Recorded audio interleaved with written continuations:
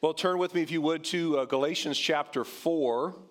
And if you don't have a Bible, we'd love to give you one. We have one at the welcome desk, which is right out the doors, right in the center of the foyer. With a brand new Bible, we'd love to give you for free, so please pick that up. You know, a lot of the songs that we've already sung today, and we sing throughout the holidays, talk about Emmanuel. Of course they do. This is a word that comes right from the Bible. It's a word that has appeared in multiple of the songs we've sung already this morning. It's a word that means God with us. That's the promise of Christmas. That's the hope of Christmas, God with us. And yet it's not hard to look around at our world and see what's going on and to ask, is He? Is God with us? Is He with us when it seems like our culture is spiraling downward, rejecting all of the norms that we once held so dearly? Is God with us when we see these incredible and these senseless acts of violence in our world? Is God with us when a deranged shooter opens fire in an elementary school or a shopping mall? Is God with us when that one thing you've been praying for so long you don't get? At least not in the way you've been praying. Is God with us when you are mistreated at work or misunderstood at home, or you go through a tragedy you never imagined? Is God with us when our child gets sick, or we lose someone that we love prematurely, way before it seems like that person should have gone on? Is God with us when we look around at our world and we have a hard time making sense of everything that's going on? Is God with us when you've had certain plans and dreams for so long and yet they never seem to materialize? Is God with us? What does it mean for us to sing and say, Emmanuel, God with us in our world? Again, when we're faced with confusion, disappointment, and tragedy. This morning, I just want to briefly look at 3 ways that God is with us in the person and work of Jesus Christ, the one whose birth we celebrate today and tomorrow. So we're going to look at Galatians 4, 1 through 7. I'm going to read the whole thing. Then we're going to really camp out in verses 4 through 6. But here reads the word of the Lord. I mean that the heir, as long as he is a child, is no different from a slave, though he is the owner of everything. But he is under guardians and managers until the date set by his father. In the same way, we also, when we were children, were enslaved to the elementary principles of the world. But when the fullness of time had come, God sent forth his Son, born of woman, born under the law, to redeem those who were under the law, so that we might receive adoption as sons. And because you are sons, God has sent the Spirit of his Son into our hearts, crying, Abba, Father. So you are no longer a slave, but a son. And if a son, then an heir through God.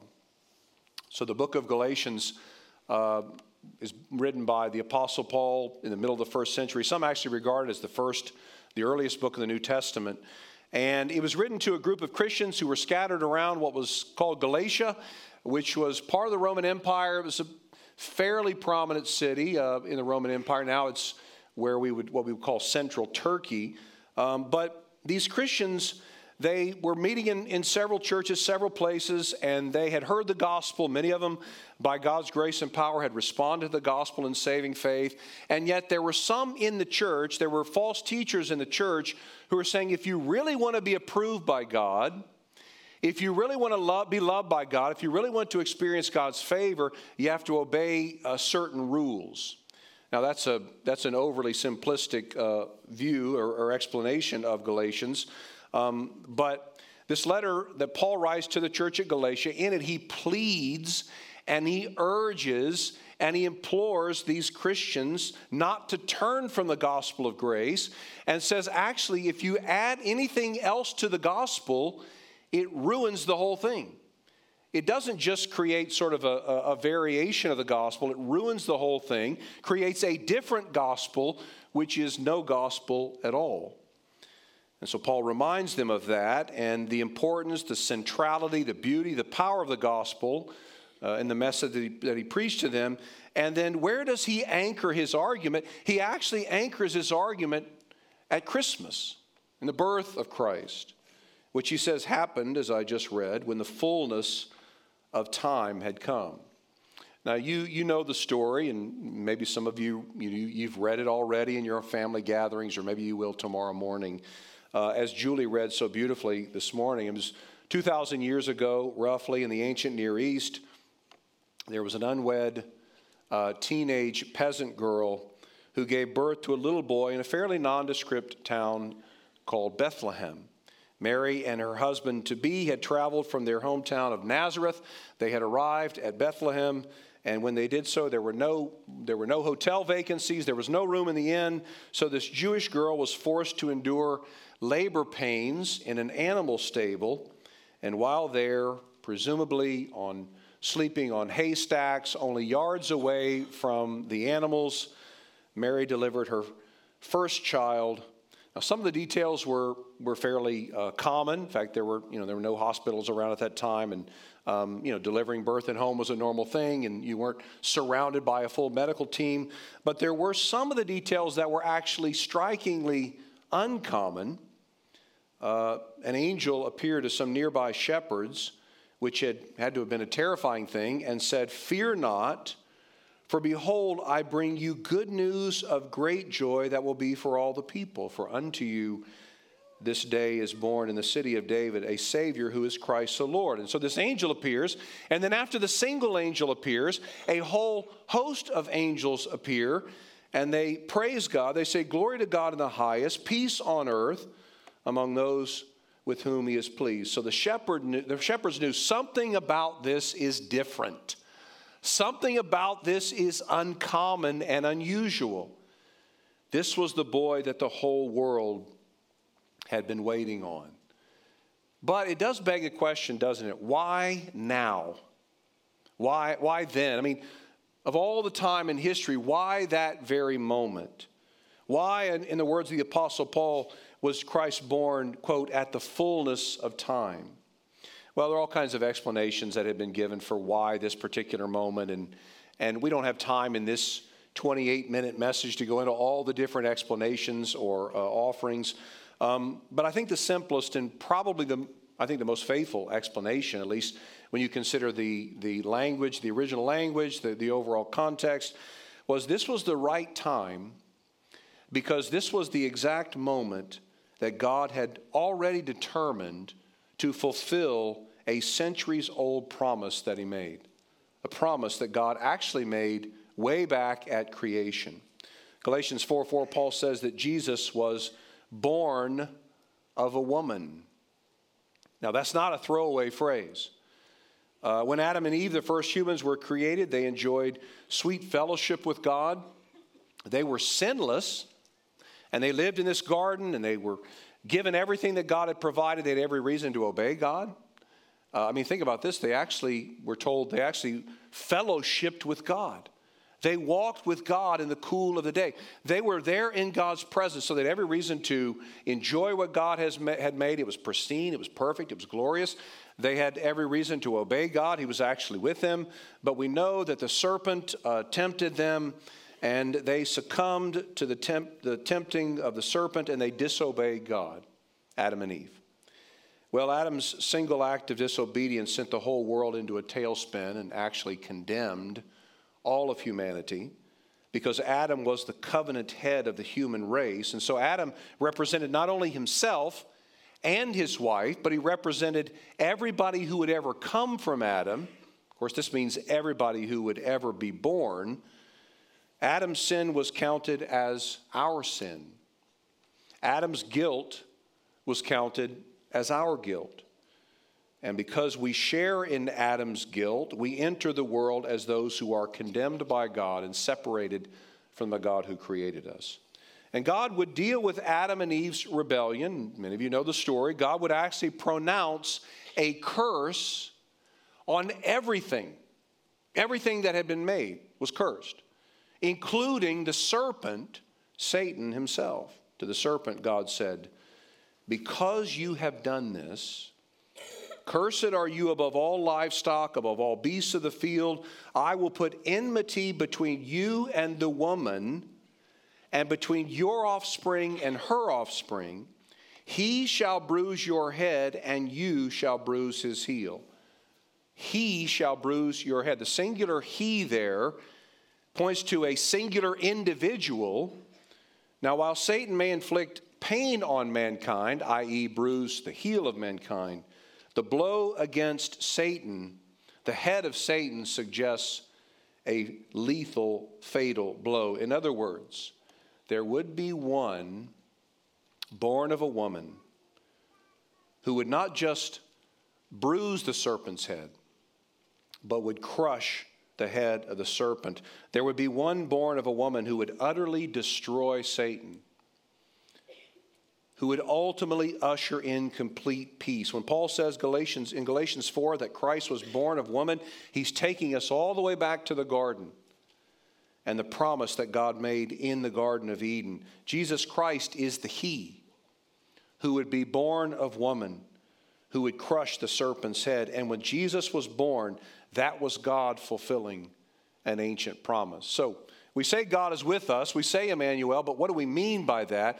How is God with us? Well, here's the first way that God is with us in Christ. Jesus Christ is the embodiment and constant reminder of God's faithfulness. We talked about this last week as we looked at Isaiah, and I know, some of you may not have been here, but what we said was, we make a lot of promises that we fail to keep. We make promises all the time that we fail to keep. Now, sometimes promises are made and it's with a disingenuous spirit and we really don't plan on keeping those promises. But most of the time, I would say, the promises that we fail to keep are just because we don't get around to it. It's not because of ill intent. It's just we don't get around to fulfilling our promises. And because we are so prone to failing to keep our promises for whatever reasons, we sometimes project that onto God, and we have a hard time believing that God will actually keep his promises.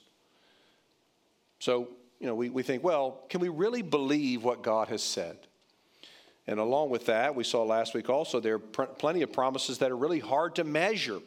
We don't really know if the person who's made the promise is keeping it or not.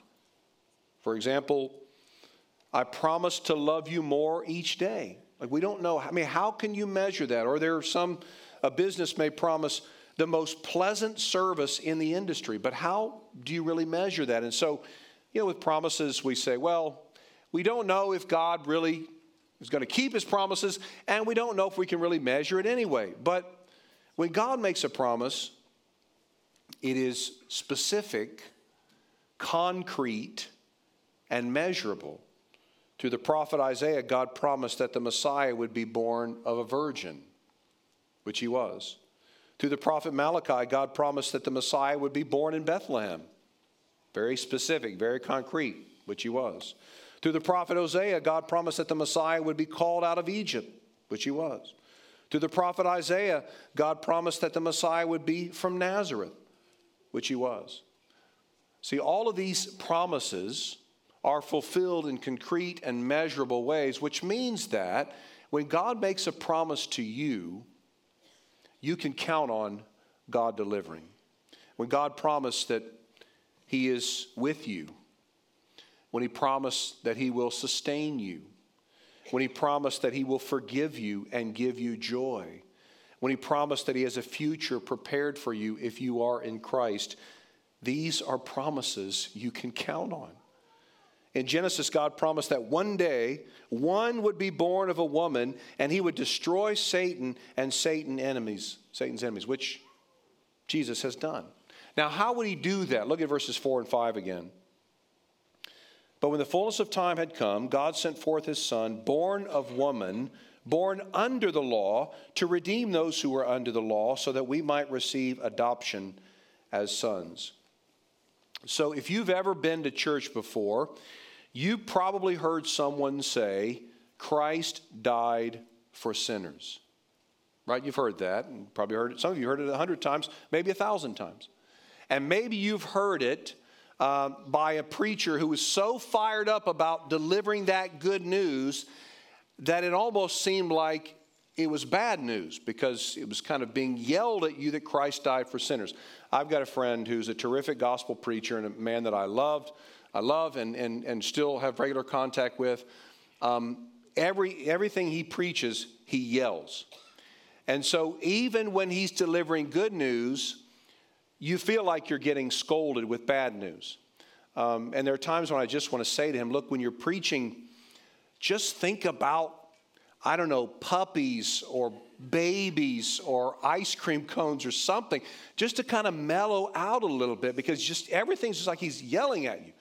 Well, to his credit, though, this is a man who wakes up in the middle of the night thinking about who he can share the gospel with. I mean, he is so passionate about the gospel that he is regularly trying to think of, who can I share the gospel with? And so sometimes even the good news comes across as bad news. But this is a central truth of the Christian faith. Christ died for sinners. It's so important that hopefully you have heard it many times. But you've probably not heard as many times, or maybe even ever, Christ lived for sinners. You've heard Christ died for sinners. But maybe what you haven't heard is that Christ lived for sinners. If Jesus just died for sinners, if that's all he did, that wouldn't have been enough. See, that same Adam that I mentioned a moment ago, with that Adam, God established a covenant at creation. It was called the covenant of works. It went like this. God, if you obey all my commands, this is God to Adam, you will gain eternal life, eternal blessedness, and the ongoing, uninterrupted presence of God without even the possibility of sin. There was a probationary period. We don't know how long it was. But if Adam had been obedient to this covenant of works, he and all of his descendants after him would have enjoyed eternal life without even the possibility of sin. Here's kind of an outline of the covenant. The obligation for the covenant was perfect obedience. So that's what God offered to Adam. You perfectly obey me. Here's the reward, eternal life without even the possibility of sin or death. Now, the punishment for the violation of this covenant is eternal separation from God. Well, Adam actually entered into that covenant for and on behalf of all of humanity. Yeah, he entered into that covenant on our behalf. And when Adam failed to keep the covenant with God, which we talked about a moment ago, he rebelled against God, sinned against God, ate of the forbidden fruit. God could have very well punished for all eternity everyone who had ever come from Adam. But by his grace and because of his mercy, even though Adam was the head or the representative of all of mankind, and the condemnation that Adam suffered should be the plight of every human being, God sent his Son to fulfill the obligations of that covenant for us. In our place, which would include living for us as our representative, Christ being the last Adam. So this is what Paul means when he says that Christ was born under the law, to redeem those under the law. Christ subjected himself to the whole law.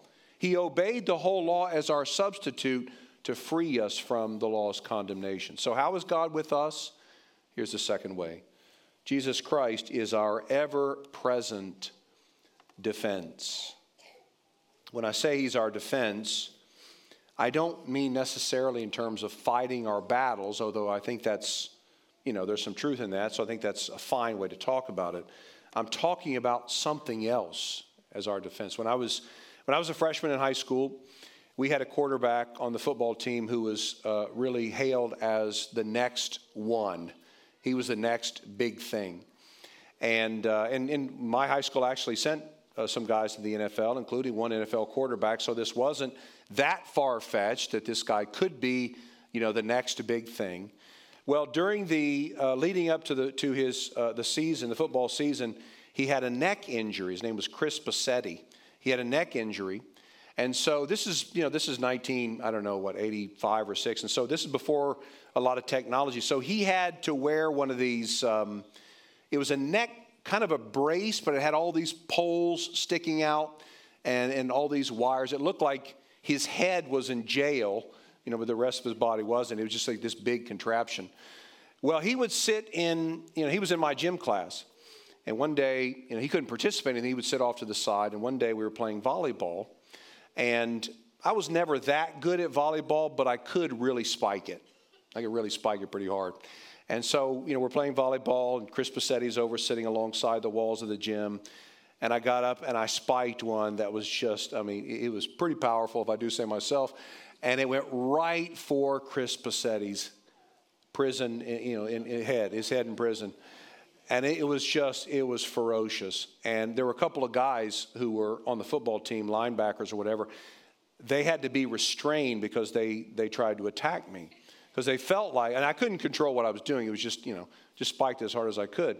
Well, for the next couple of weeks, I had to get 3 of my friends, Billy Schisler, Todd Reeder, and Mike Williams, to watch out for these guys because they were always trying to, they were lurking around the corners to attack me. So I said to these guys, you guys are my defense. That's one kind of defense, right? Warding off against evil that may encroach against us. But I'm talking about a different kind of defense. One day, every single one of us will stand before God.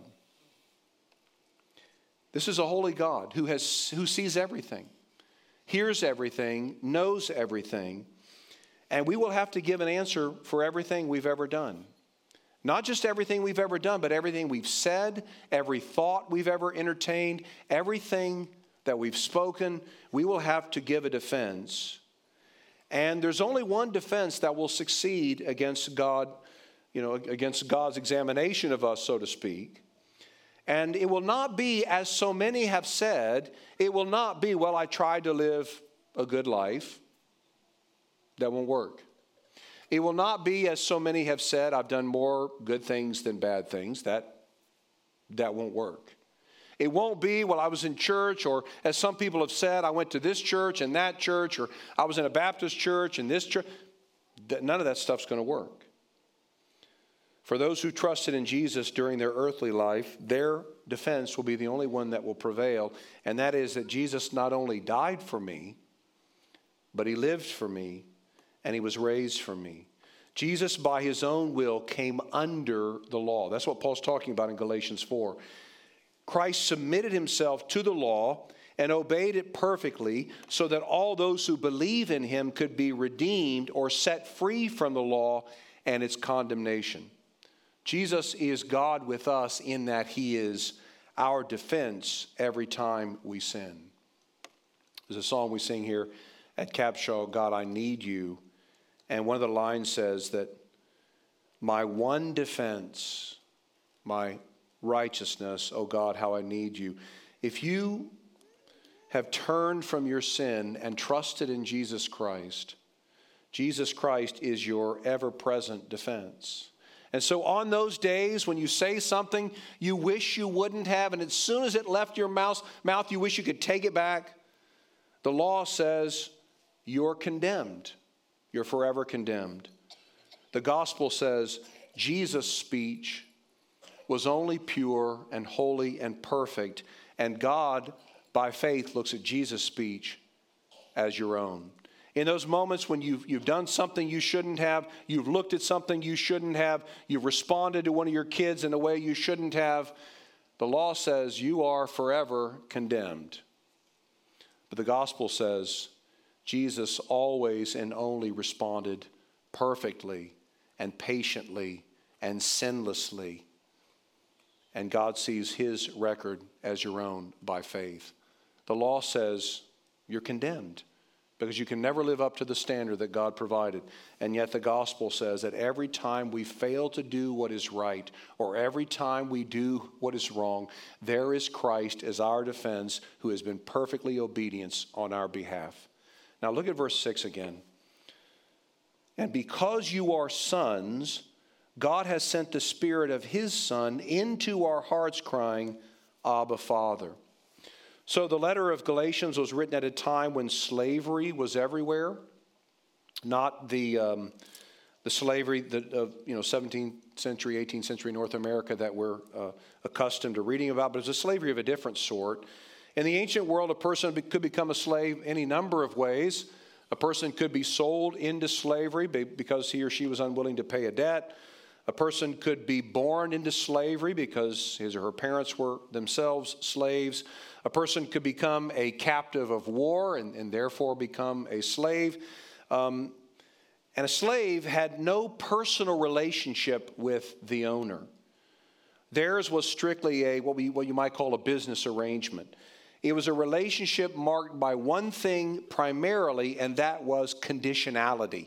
So in other words, if a slave was loyal, if a slave was obedient, if a slave fulfilled his or her tasks, then the slave would be rewarded. If the slave was not loyal, if the slave was unfaithful, if the slave messed up in any way, then the slave would receive the severest punishment and sometimes even be brandished sold into slavery.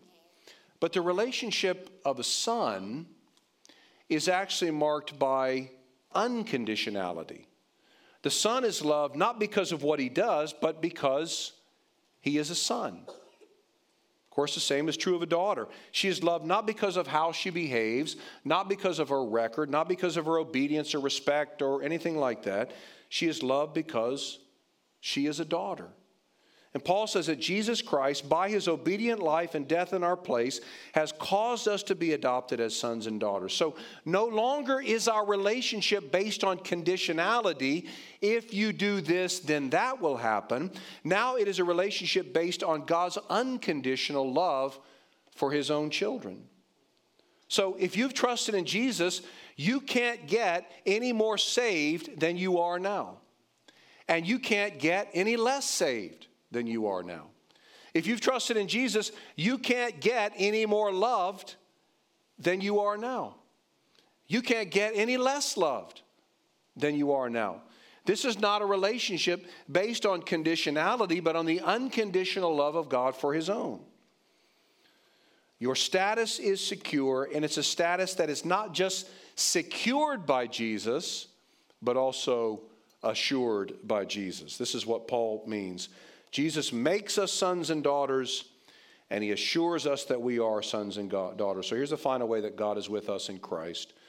Jesus is the constant confirmation of our status as sons and daughters of God. Because in our lives, everything is marked by conditionality, it's kind of hard for us to even understand what unconditional love looks like. Because this is the way we live our lives, based on conditionality. You eat your vegetables, you get dessert. If you work hard in school, you get good grades. If you're a good driver, you get a discount on your insurance. If you pay your bills on time, you get a good credit rating. Everything in our lives is based on conditionality. That's just the way the world works. And I'm not saying all those things are bad. I wish my kids were good drivers so I could get the good driver discount. I'm not saying that it's all bad.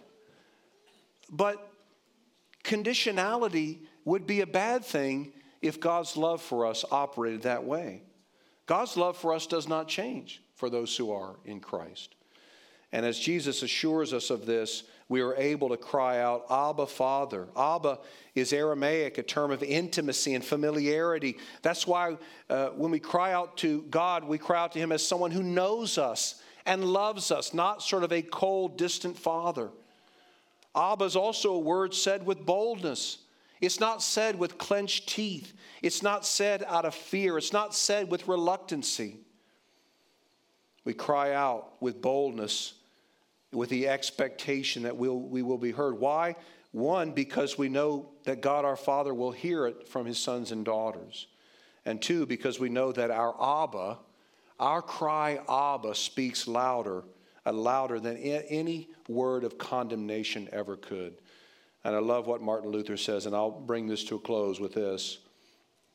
Luther says, let the law, sin, and the devil cry out against us until their outcry fills heaven and earth. The Spirit of God outcries them all. Our feeble groans, Abba, Father, will be heard of God sooner than the combined racket of hell, sin, and the law. Everywhere we go, we hear the word of condemnation. You're too fat, you're too skinny, you're too slow, you'll never be enough. You'll never change. God is displeased with you. But Jesus assures us that when God sees us, he sees Jesus' faithful obedience to us. Jesus' words say, as Maggie sang so beautifully this morning, "Come, all you unfaithful. Come, all you weak and unstable.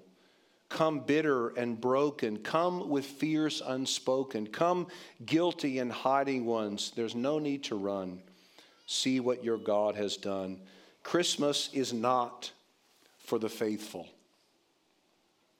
There are none. Christmas is for the unfaithful. When the angel announced the good news of glad tidings of great joy at Jesus' birth, it wasn't good news. You're an amazing person and you have totally fulfilled God's law. No, it was good news. Christ is born for sinners. Let's pray.